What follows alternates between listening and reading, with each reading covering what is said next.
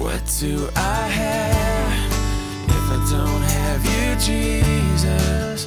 What in this life could mean anymore? You are my rock, you are my glory, you are the lifter of my head. Hi, and welcome to The Rock. If you've ever been involved in a relational conflict in a church setting, you'll benefit greatly from the insights found here in 2 Corinthians. Pastor Paul must defend himself and his ministry against false accusations made by church troublemakers. Now let's join Pastor Ross with our verse-by-verse series through 2 Corinthians entitled Strength Through Weakness.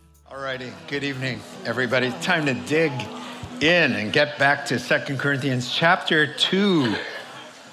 Paul defending himself and his ministry from false accusations from false brothers. A lot to learn about handling conflicts, relationships in churches, all of that kind of thing. So let's ask the Lord for his blessing. We'll dive in.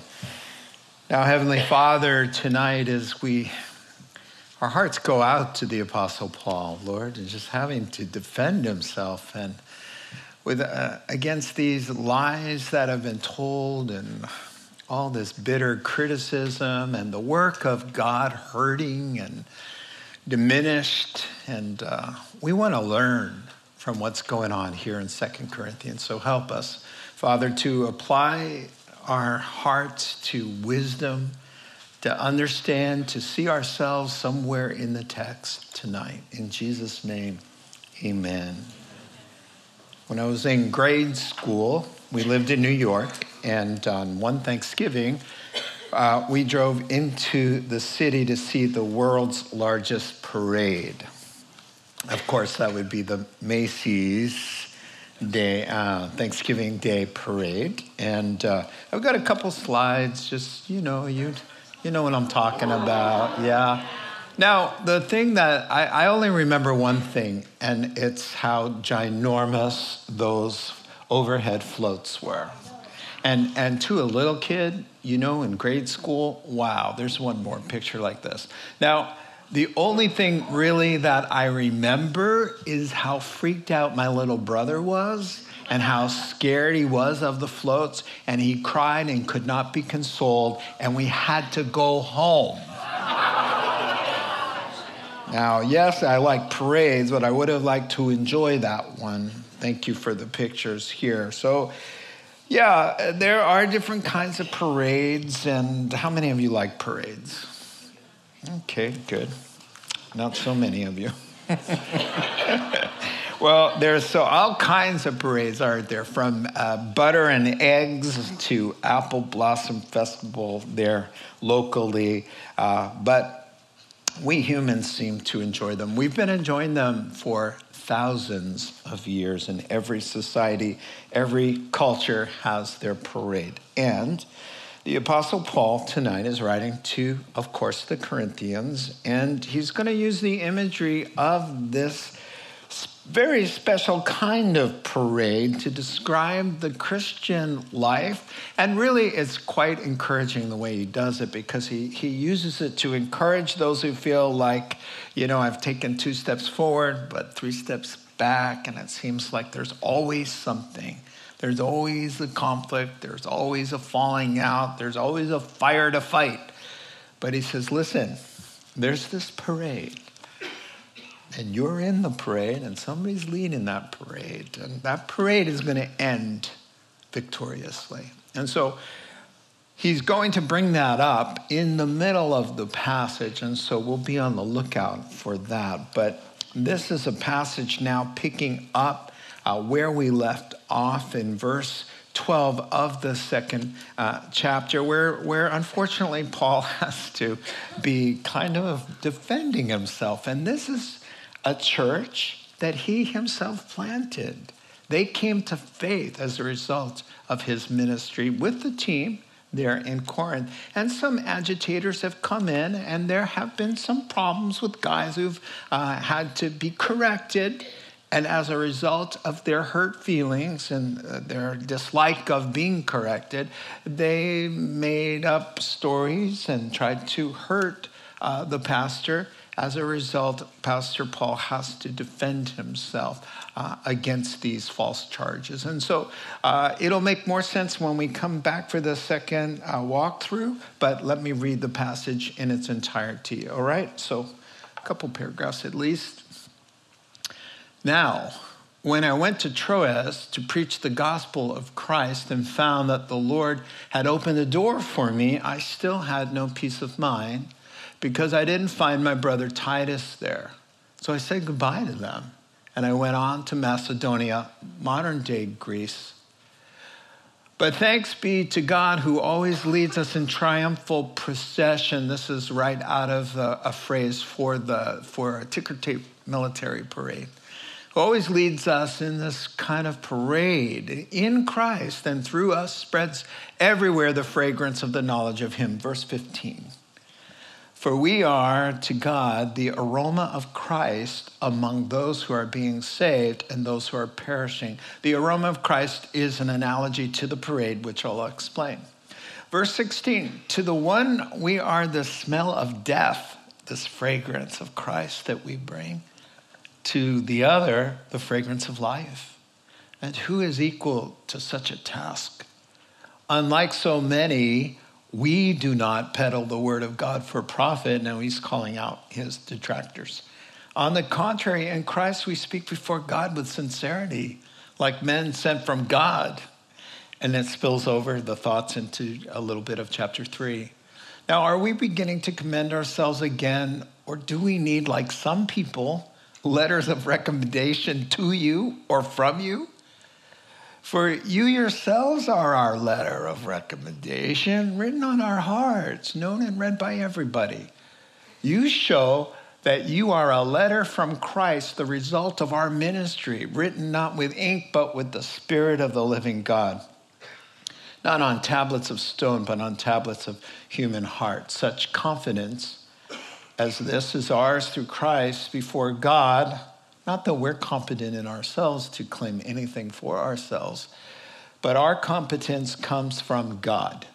He has made us competent as ministers of a new covenant, the New Testament, the Spirit, grace, not the letter of the law, but of the Spirit. For the letter kills, but the Spirit gives life. Just so you know, the false teachers who are coming in with a bunch of laws and rules. And so he's going to start calling them out on their false teaching as well. So a lot to think about. We'll leave that up there for just a second as we get ourselves situated and reminded of the context. So we're transitioning from last week when Paul was defending himself, why he hadn't made a visit to them as he had promised. And now he's moving on to still defending himself, but more in a general way about his ministry. So you'll remember the source of all of this trouble in the church at Calvary Chapel, Corinth, CCC for short. In the midst, they were in of an ugly church discipline matter, and this is where really all the problem came from. There was a painful visit where they weren't repenting, and there were people living in sexual immorality and all kinds of things we talked about last week. And so there was this painful visit and a standoff between Pastor Paul and part of the church. This guy who wouldn't repent, he said, listen, you guys have to disfellowship him for a season, right, until he repents. And he refused to do it, and his friends refused to do it. So he left, threw his hands up in the air, and then wrote a very sorrowful, painful letter. And that's really where we left off. Now, he's heard through Titus, who has come to him, that the painful visit and the painful letter worked. And the guy was disfellowshipped, and he learned, and he repented, he softened his heart, he changed the circumstances, and everybody was kind of healing up. And so last week, he was saying, now I want you not to shun him, but to receive him, to forgive him, to love him up. Now, lest the devil come in and take him away, discourage his heart. So, hey, the hard work has been done. It has reached its intended goal. Now receive him, take him in, because he's a brother, right? And so now here, as we pick up, and starting at verses 12 there and following, he's speaking now how he rendezvoused with Titus, that Titus brought this good word that said, hey, it's working. They disfellowshipped him. He's learned, right? So now he's telling the story of how he came to rendezvous with Titus. And so let's isolate that because that'll be our first point. Now, I need to tell you that he says, hey, this is how I met Titus. And he's going to tell you. He left Troas because he wanted to find Titus, right? But then he doesn't come back to that thought until chapter 7. So the theologians and the commentaries all say this is called the Great Digression. You know when you say, but I digress, this is a very sanctified, but I digress. He digresses 5 chapters just to continue to talk about his ministry, and he's talking about, this is the letter that you find out most about what makes Paul tick, his life, his struggles. And I think what it is sometimes a fuller understanding of someone's life who's unfairly criticized. It disarms the credibility of what's being said. If you understand the person, how they think and what they've been through, what they're going through, their philosophy of how they make their decisions, that's what he's doing in 2 Corinthians. Understand me, know me. And so once you understand him and see him in action, it's going to pull the rug out from underneath his detractors. And so that's what he's going to do. And we're going to hear a lot about his ministry and his conflicts before we get back to, and then Titus came. And so we're going to take a look at this now. So we pulled the verses out here. So he says, so he left Ephesus. Now, I went to Troas to preach the gospel of Christ and found that the Lord had opened a door for me. God had led me there, but I still had no peace of mind because I didn't find my brother, my bro. That's what true friendship in Christ is all about, being able to comfort one another when we're down like that. So I said goodbye to them and went to Macedonia. Now, let me show you on a map, because I love maps. All right, so this is his third missionary journey. And he was over here, right, in Ephesus when they were last talking. And so he said, so I went from Ephesus to Troas because God opened a door there. And he says, now this is all Turkey, modern day Turkey. All right? This is all Greece on this side. Now, today, all Greece. All right? And so we've got Israel here. We've got a little bit of Syria here. We've got Jordan over here. But mostly this whole place is modern day Turkey. And so he said, here I was in Troas. God had opened a door for me to do some work. But I had no rest. And so I went on to Macedonia. And he probably went to the Philippians because they loved him like no other church. They supported him 3 times that we know about. No other churches sent him offerings, only the Philippians. And he had a special relationship with them. So commentators think surely in this grief that he's dealing with this one problem child, which is the church at Corinth. He went to an easier child to deal with. He went to the Philippians. And so while he was there, that's when he meets Titus, okay? So he goes to Greece, he goes over to Europe, technically, and that's where he's going to meet Titus. So we can go back now and talk about this. Now, God opened the door. Now, this is crazy. Point number 1, the observations we're making are for what do we learn from when there's a conflict in the body of Christ, in the faith family, when there are fallings out, when they're bickering over petty things. What can we observe? And that's really one of the purposes of 2 Corinthians. So observe this. Conflict in the church compromises the minister and hinders the work of God. So it's important that we get along with each other, because when we don't, God's work suffers. And let me show you how. So God had opened a door for him, and that, my friend, is the only effective ministry that will ever happen. Is it's directed ministry. That is not you trying to make something happen. It's not a bright idea. That's not, you didn't catch it from a church seminar, as helpful as they may be, but it was prompted by the Spirit of God. Before we started this church, it was on my heart to start a church. And I was just thinking about it. Nobody in the world knew except my wife. Not one person, just in my own mind. And I was standing after church on a Sunday morning, wanting to talk to the lead pastor at Calvary Chapel, Petaluma. At the time, I was an associate pastor, and I wanted to get his take on it. So I'm standing after service, waiting in line.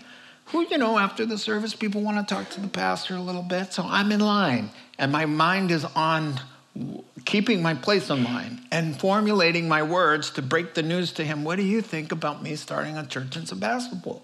Well, there's this other guy standing in line with me. His name, let's call him Daniel, because that's his name. So Daniel says to me, hey, can I ask you a question? I'm like, yeah. And I'm paying attention to the lead guy talking, and I'm waiting my turn. And he goes, hey, how do you know when it's time to leave a church? And how do you know that? And I said, for me or for you? Right? And he goes, how would you know if God wanted you to plant a church? And to leave your church and plant a church in Sebastopol? I said, did you talk to anybody? And he said, I don't know what you're talking about. He didn't know anything.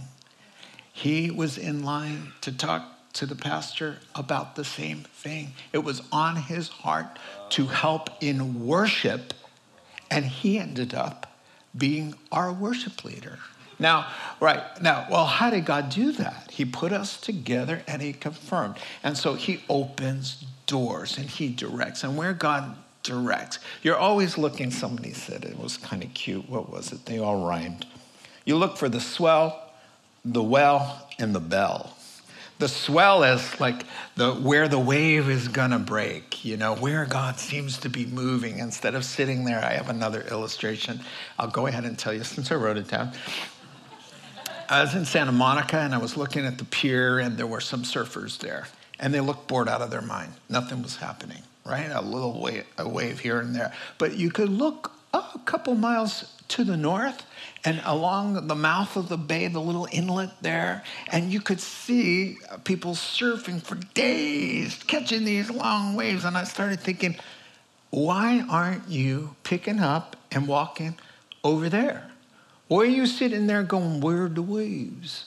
Come on, trying to splash them. Come on over here to where I'm at, right? Why don't you go to where the swells are naturally, where it's happening, right? And so Paul sees a swell, and then the well of funding is always there, usually, not to say there's not a struggle, but there's bells ringing of connections. And so Paul had a connection. Long story short, God had opened a door, prompted something, opened it there in Troas, and get a load of this. God wanted him to do work there. And guess what? It didn't happen. God wanted a church there. God wanted Paul. He opened a door and said, Paul, there it is. And Paul said, I couldn't do it. Why? And it says there, my spirit, in the Greek, my spirit could not rest. I was so caught up and brokenhearted and so entangled. And I didn't know, I didn't have word. I didn't have word. How did that second letter go over? You know the feeling when there's a relational fallout and a lot's on the line, right? And you've done and said things that were really hard. and you're just waiting like, oh, Lord, please, I just want a text back that has a smiley face or a happy emoji of some kind. Anything. You're just, you're waiting and waiting and looking because it means so much. Can you just put yourself back 2,000 years where there's none of that? And you have to wait and wait and wait. And he says, God opened a door that I couldn't go through because I wasn't in the place. I'm thinking, did the church brush fire turn into a forest fire? Is the church that I worked for years with, that I planted all my friends, he's picturing all his friends and family imploding on each other. And these false prophets coming in and taking them to a place of ruin. And so, he was so distracted with so much anxiety, he says, I had to say goodbye to them. Now, who will God hold responsible for that? My guess is the ones who caused him to be unable to be so burdened that minister couldn't do his job because of this, because of the effect it had on him. I think so, So he says, I left Troas for Greece because I just couldn't concentrate. I frankly couldn't think about anything else. How am I supposed to lead people to the Lord and talk about this while my whole being is consumed with this other thing? I'm going to read something to you. I brought it. I didn't. From my commentary, page 134. Sometimes when pastors talk about application of a passage, people think, Pastor, you're kind of reading maybe a little too much personal, taking it too personally, or you're applying it more than you should be. But I want to read to you from this commentary about this passage, just for your ears, okay? He says, we cannot hurt one another without also hurting the work of God in the world. Paul does not discuss whether it was the right thing to do to abandon a place where God had made an opportunity. His uneasiness over the Corinthians, however, made it impossible for him to continue his work there. The implication is that Paul's change in plans was caused by the Corinthians, and that they also were behind his failure to pursue fully a golden opportunity for evangelism. Again, we can see Satan's design at work. To conflict with Corinth agitated Paul. The conflict at Corinth agitated Paul so much that it sabotaged a mission opportunity. His grief undermined his effectiveness and led him to exit doors that God may have wanted him to enter. I want to go on. One more paragraph. Paul suffered from the same kinds of problems that any of us do. Every reader of this text, this passage, can probably identify some time in their Christian lives when they felt that they could not minister to others, or that they only went through the motions because they were consumed by anxiety caused by a church conflict. The threat of dismissal or having to step down, backbiting, or slanderous rumors, it is even more devastating when disloyalty and backstabbing come from within our own congregations, from those whom we have personally served and loved. Preoccupation with such things and the depression and worry they create hinders evangelism.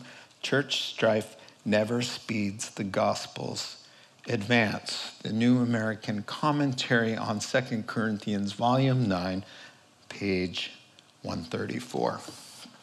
Now, I want to say this is the most blessed environment of ministry that Barb and I have ever been in our entire lives.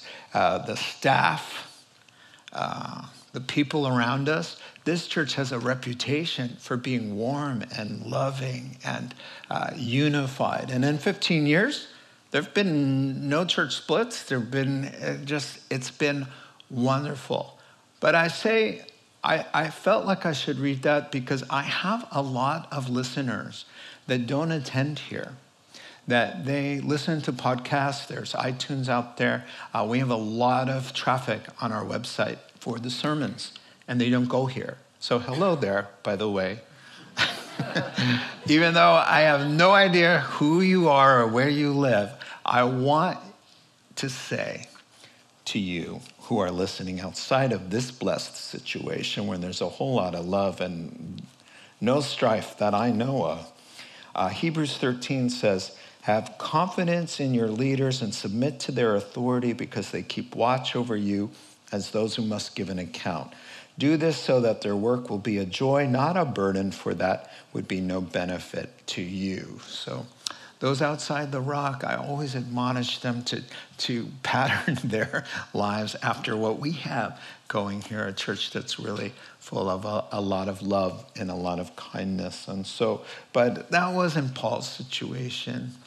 Paul had a really hard time. So I take away, be a peacemaker, a build bridger, not putting up walls.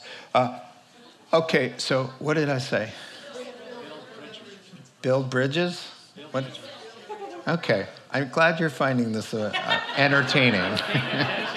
You're paying attention. But did you get the point? Okay. All right, so am I going to find you out lighting a bridge on fire or what? All right. So now we're getting into the meat of now his defense and to the parade metaphor, please, 14 through 17. We'll speed up now. But thanks be to God, he's always leading us in victory, and he uses the parade analogy, and then he makes this analogy of a fragrance wafting out of our lives, disseminating everywhere we go the knowledge of God. And what's that all about? Well, I'm going to explain it now. So first, helpful observation was hearing that relational conflicts in the church compromise God's work.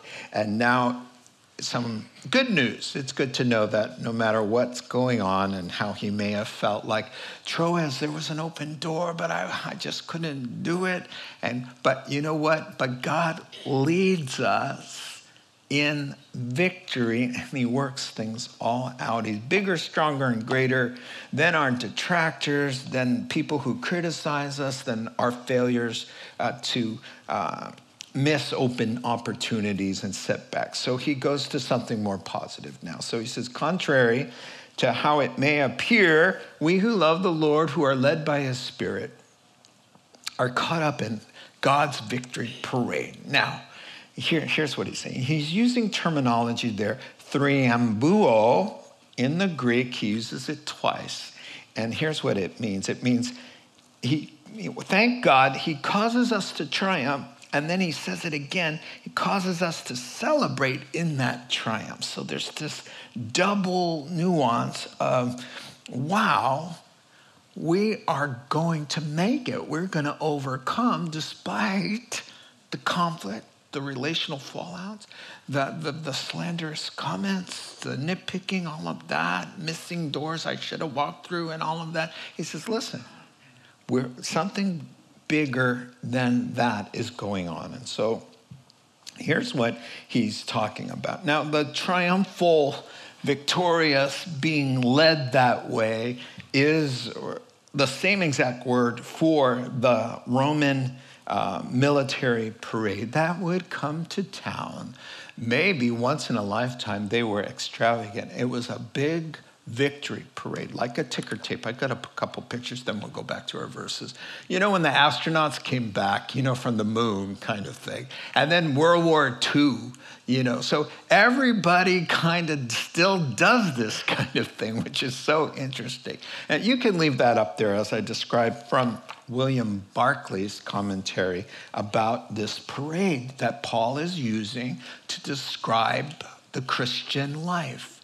So he says that after they won the battle, they would come into Rome.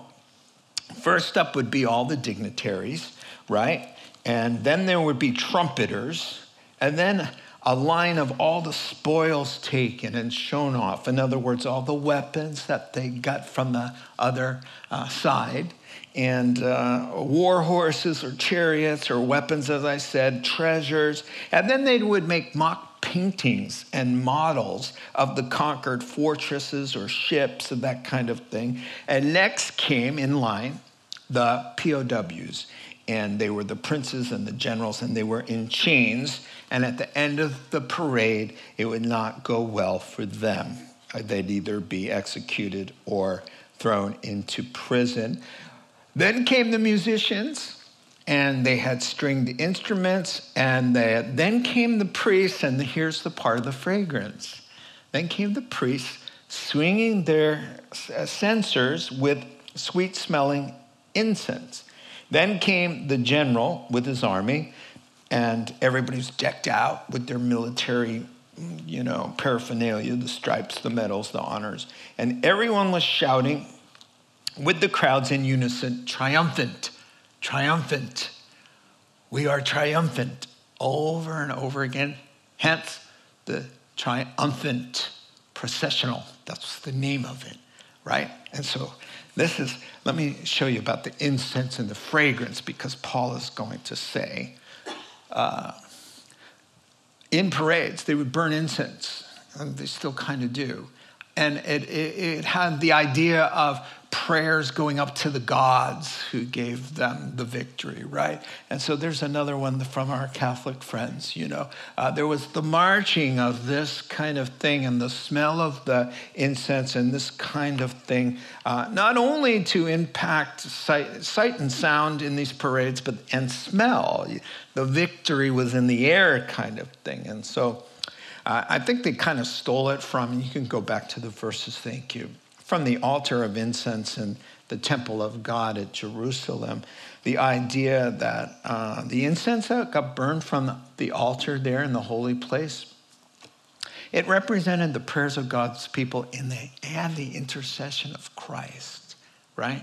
Now, did you know that you could only light that altar with the incense with coals from the altar of sacrifice? So wherever the blood dripped, they would take the coals from that altar and light inside the holy place, and that would ascend to God as a sweet fragrance. But Aaron's sons tried to light that fire once without going out to the altar of sacrifice with the coals, and they lit it with strange fire, just meaning they just thought, fire's fire. Bro, why you gotta go all the way out to the altar where the sacrifice is? Let's just light it on our own. And that was the end of them. That was the end of that, because there's no happy fragrance at all if there's no blood shed. Right, so what's Paul saying? Paul's saying Christ is the general. He's leading the way. And we're his soldiers. It's a shared victory. And the incense that's going up, right? He's saying is the aroma of Christ. Everywhere we go in this life, we spread this fragrance of the knowledge of God everywhere, not just on our lips as information, but the knowledge of God means the experience of relationship with the living Christ on the inside, a crucified life, the Lord living inside of me, the things I say and how I live, that brings an aroma to other people, that they catch that aroma. And some people like the smell, and other people don't appreciate the fragrance at all. Now, how do we spread this knowledge around? Well, when you're loving your enemies, when you're forgiving those who hurt you, when you're going the extra mile. When you're the one guy in the office that doesn't look at pornography, and you will be the only one, practically, in the office, and somebody will say, what is that about you? You're always talking loving terms of your wife and church, and you sound different. How somebody come to me, one of my students many years ago, who said, I've been watching you talk about stuff. You have this peace. And I'm always anxious about everything, but you have this peace. You're a very laid back person. But it's more than being laid back and mellow. There's something about him. I smell what? The Prince of Peace is what she's smelling. And on occasion, apparently, he gets out a little bit. Right? With all of us, right? And you have your stories, and that's what he's talking about. Submitted wives and loving husbands. And when we have peace in our storms, and we're abstaining from sin, and we're living other-centered lives, and our marriages are well-lived, they say, I smell something different. What's up with you? And Paul points out in verses 14 through 16, as I said, some like the fragrance and they're drawn, and others are allergic and are repelled, right? And so, there are only two kinds of people in the text, in the whole world. Those who are perishing and those who are being saved. There's only two kinds. And to those who are perishing, they catch wind, and it reminds them of condemnation and hell, and I don't want to turn, and I don't want to repent. So it's a smell that is unattractive to them. And to those who are being saved, when they catch a little bit of that, they're excited, they have joy. So the same aroma, two different reactions in the world to the knowledge of God. And I've used this before, a siren when somebody's in trouble, a siren of help coming close, right? Evokes two different kinds of emotions. In the victim, joy.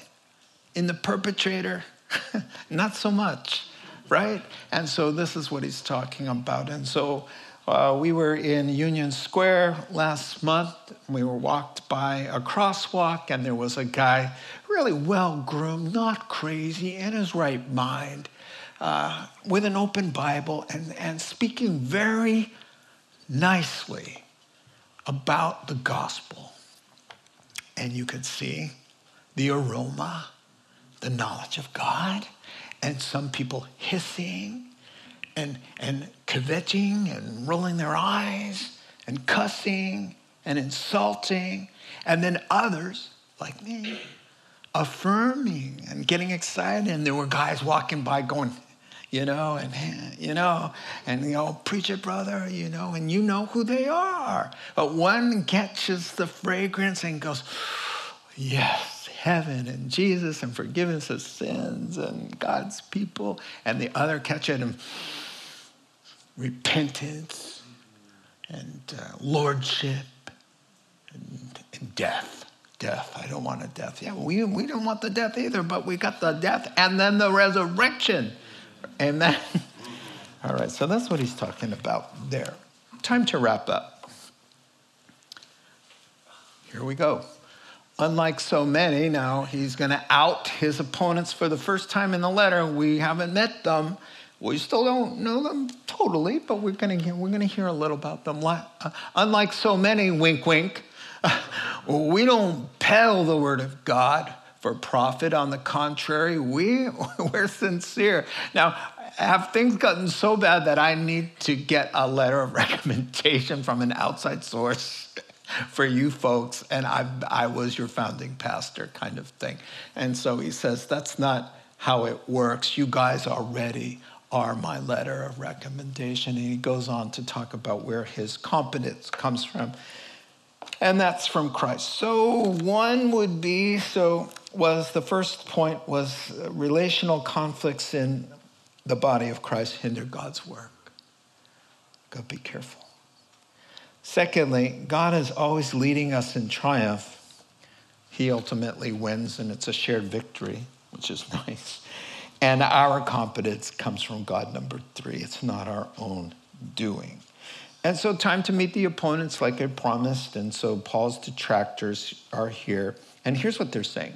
He's incompetent. Where's his credentials? We bring letters from James, maybe. I don't think James would ever endorse any of these guys. But, maybe they have forged letters. But they're bringing letters and scrolls and affidavits and notarizations and stamps and all of this. And they're little, we went to this seminary. And have you seen his transcripts from the rabbinical school? Hey, he says he wasn't one of the 12. He wasn't one of the 12. And what did he tell you? He tells you, I had a vision, okay? I saw the Lord. He appeared to me. Therefore, I'm qualified. You know what you got? You've got his word and nothing else. We've got pieces of paper. We've got frames. You want to come to my office? I'll show you a whole wall of frames. You go to Paul's office? He doesn't even have an office. Why? You know where his office is? In jail. And why is he always being thrown? Why is he always in trouble? And here's what he's going to say. He says, we don't peddle the word of God, and that word means to water down, to make more palatable, and here's what they would do. They're never in trouble because they're never being persecuted because there's going to scratch where everybody's ears itch. And so they don't share the whole gospel. So they don't get thrown in jail. They're not persecuted. Their life isn't always a big mess and a struggle because these guys are the professional hipsters, the youngins who come in and say, oh, come on, would a God of love ever eternally condemn somebody like that? And so there was no pushback to them. But Paul said, we don't peddle the word of God so that it will cause us gain, so we can be more popular. We tell it like it is. And so, I had a pastor friend who said, somebody just dropped him a rude, nasty note that said, I'm leaving, I'm out of here, I'm done hearing about hell. And the guy, he's a Calvary Chapel guy. So he only talks about hell when it comes up in the verses. It's not like he's every Sunday, right? And they said, I'm going to a church where they don't talk about hell. And so we found out where that person was going, just because I think they said it. And that would make it easy. And then that person believes in hell too. So I think he went back and said, that pastor believes there's a hell. And the person answered and said, but he doesn't talk about it so much. Okay? Whatever. This is the guys. The guys said, listen, God has love, people. Okay? And Paul is always telling us, he came in here, he upset everybody. He told a guy, you can't live with her anymore. You got to move out. What kind of gospel is that? What kind of gentleness? What kind of love? What kind of patience? Love bears all things, hopes all things, preserves all things. Where's the love? See? You see? I almost started to get you upset with Paul. You're almost like, yeah, Paul, what's your problem? Oh, they're tricky. So Paul says, let's rumble as we wrap up here. Let's rumble, let's go. So he says, okay, they say I'm incompetent. Fine. He's going to say, I am. I am. My competence comes from God.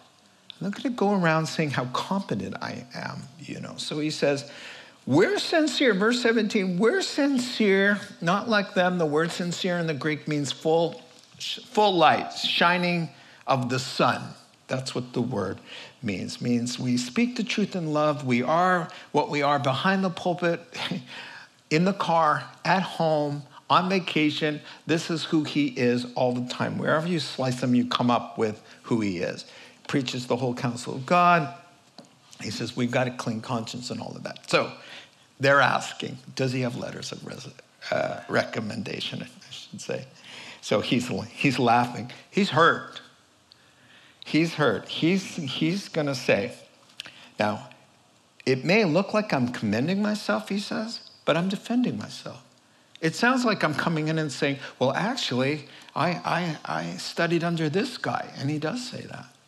And actually, I'll give you a list of some of my credentials, but I'm out of my mind talking like that, coming up in chapter 11. He says, so I'm not commending myself, I'm defending myself because you guys are forcing me to do it because you're buying their nonsense saying he doesn't have credentials. And so he says, no, we don't have letters and degrees and paperwork and boasts and claims and name dropping and all of that. You know what we have? We have humility, we have brokenness, and we have the power of God. And he's saying, besides, seriously, have things gotten so bad, the church I planted, that you're going to ask me to go out and get a word from some other person to recommend me to you? He says, look around. You want a letter? They want a letter? Tell those boys, look at the pews, look at the lives, look at the transformation.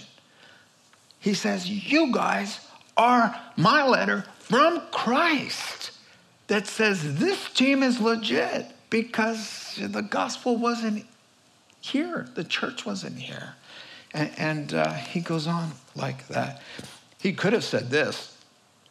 1 Corinthians 6 has a list of all these people, lifestyles of sins that changed. He says, you used to live like this, but you were washed. You were transformed. You're no longer that person. And here's the list. So he could have said, they want a letter of recommendation. Jason, stand up and tell them you were immoral. Now you're godly. Eugene, you were in the gay lifestyle. Stand up and give your testimony to them, right?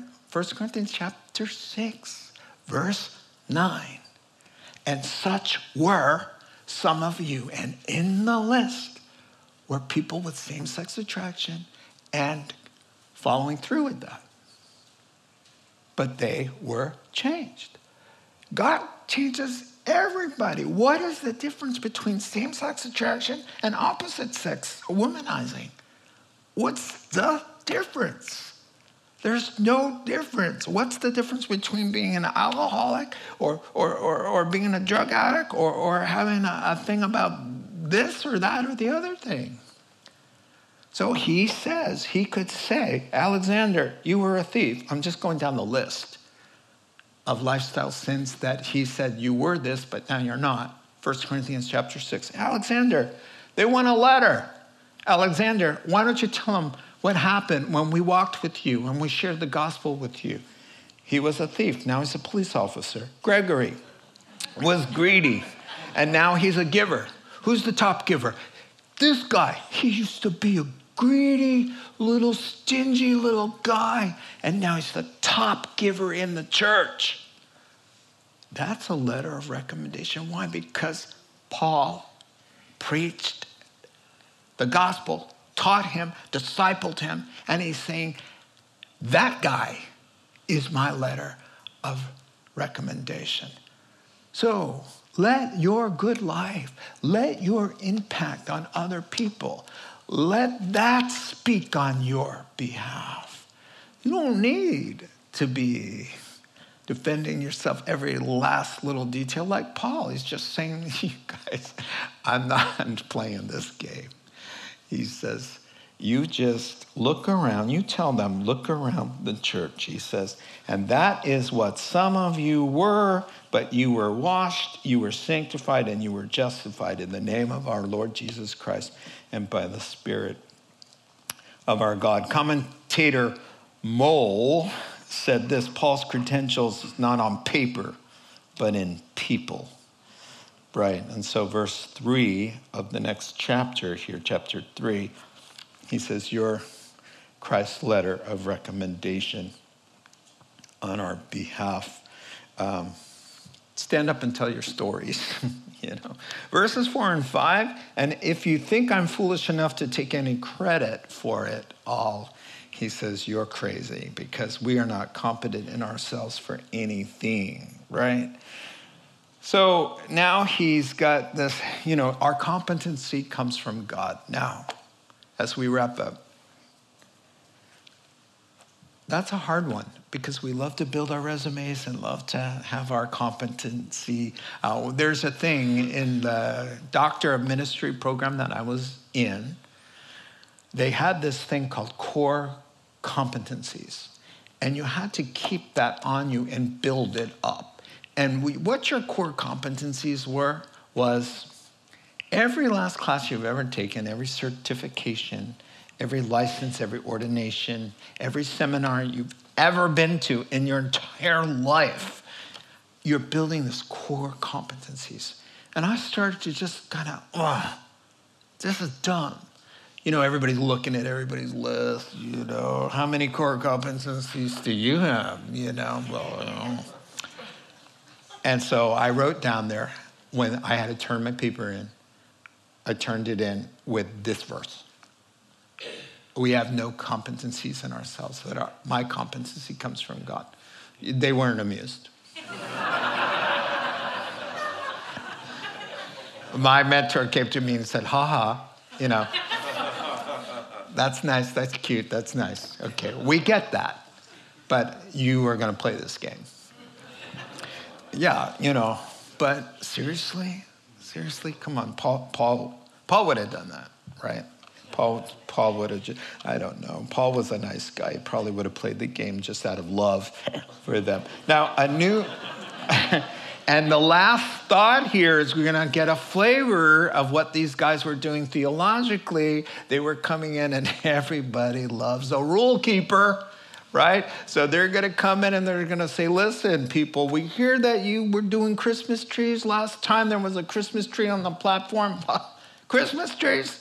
Do you know the origin of a Christmas tree? Pagan. And now what do you do on Saturday, the Sabbath? And you eat bacon? Do you know how pigs live? And do you know that in the scriptures, right? That's what they did. They were coming in with the letter of the law. Let me explain what he means, the letter. He says, so don't listen to them. The letter is a shortcut for the law, or just the command that really condemns you. So thou shalt not is a command. So if all you have is a rule-based religion, you have no life. All you have is something that condemns you. Thou shalt not lie. Oh, well, I'm glad you have the rule, but how is that ever going to make you an honest person? It just tells you one thing. You're a goner, because you're a liar. So he says, the letter, if you want to play rules without love and spirit and life, sometimes there are rules, but they come because of the spirit and life, and there's a grace about it. But he says, the letter, I'll kill you. And these guys are coming in with all their new rules and all of that. But the weird thing about it is that we love them. We love legalism. We love it because it makes us feel like we're doing something and we're cut above those other Christmas tree people, Thank God I'm not like that. That I actually don't have one of those. Sorry, if you're one of those people, I didn't mean this. It just popped in my head. And so, yeah, that's that kind of thing. And so now, next week, we're going to hear the difference between the old covenant, which they're just saying, hey, we've got to get you into some kosher kitchen items, right? And then he's going to say, no. Here's the gospel of grace. Let's pray together. Father God, now we just look to you. We're learning a lot, Lord, from this sad ordeal that our dear beloved Paul has to go through, Lord, and just pray, Lord, that you would cause us to be extra gracious with one another and extra kind and extra cautious for how the enemy would just love nothing better than to hinder the work of God. We thank you in Jesus' name. Amen. You have been listening to the Rock Podcast. Our regular services are held on Wednesday nights at 6:30 and Sunday mornings at 8:30 and 10:30 a.m. in Santa Rosa, California. If you would like to learn more, please visit our website at cctherock.org. Sometimes it feels like I'm breathing.